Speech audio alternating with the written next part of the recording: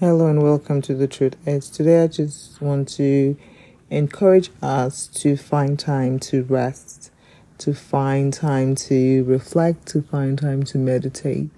Move away from the crowd, from the noise, from familiar things and people, and just make time for yourself. A lot of times people would call it me time. Trust me, it's very, very important for you to find time to just be able to reflect and then refresh, right?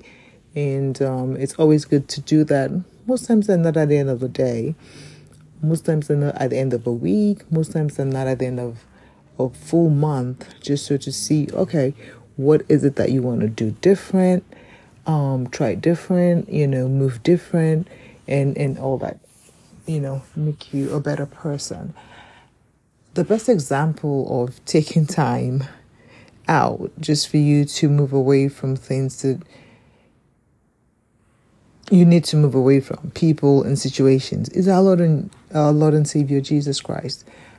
Several times in the Bible, they definitely highlighted how Jesus would, take time away from everything familiar, from his disciples, from the crowd, from miracles and so on and so forth, just to be by himself.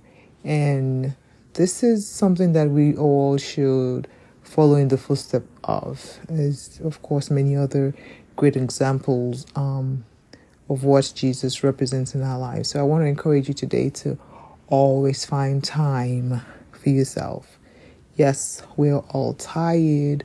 We're all exhausted because of one reason or the other. I could go on and on about the things that I'm tired about, but I know that in so many ways it's very similar to yours, or your situation might be similar to mine. It could very well be very, very different, but whatever it is that's making you feel tired and exhausted, remember to take time out to reflect and refresh, to regroup and get your thoughts together every day if possible. It's your time for you. You matter. I always try to remind us that we are we're very important and we matter as much as our husbands matter, our wives matter, our children matter, our work matters. You matter. You check this out. How would you know something matters or someone matters if you don't matter? How would you be able to practice something you don't even understand? Point is, start with yourself. If you make yourself a priority, you matter, and any and everything that you do matter, then you see that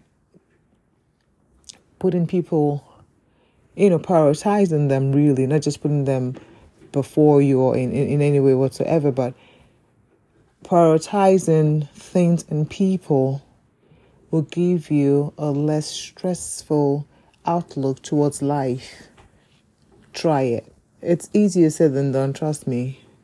I'm practicing this every day as much as I can, but I just wanted to tell us today that I know and I feel it, that we are all tired, but we should learn to practice self-care. And self-care is moving away from the crowd and the noise and finding that quiet space, that time just to be by yourself and look into the things that you want to continue doing, things you want to let go of, things you want to put aside for now.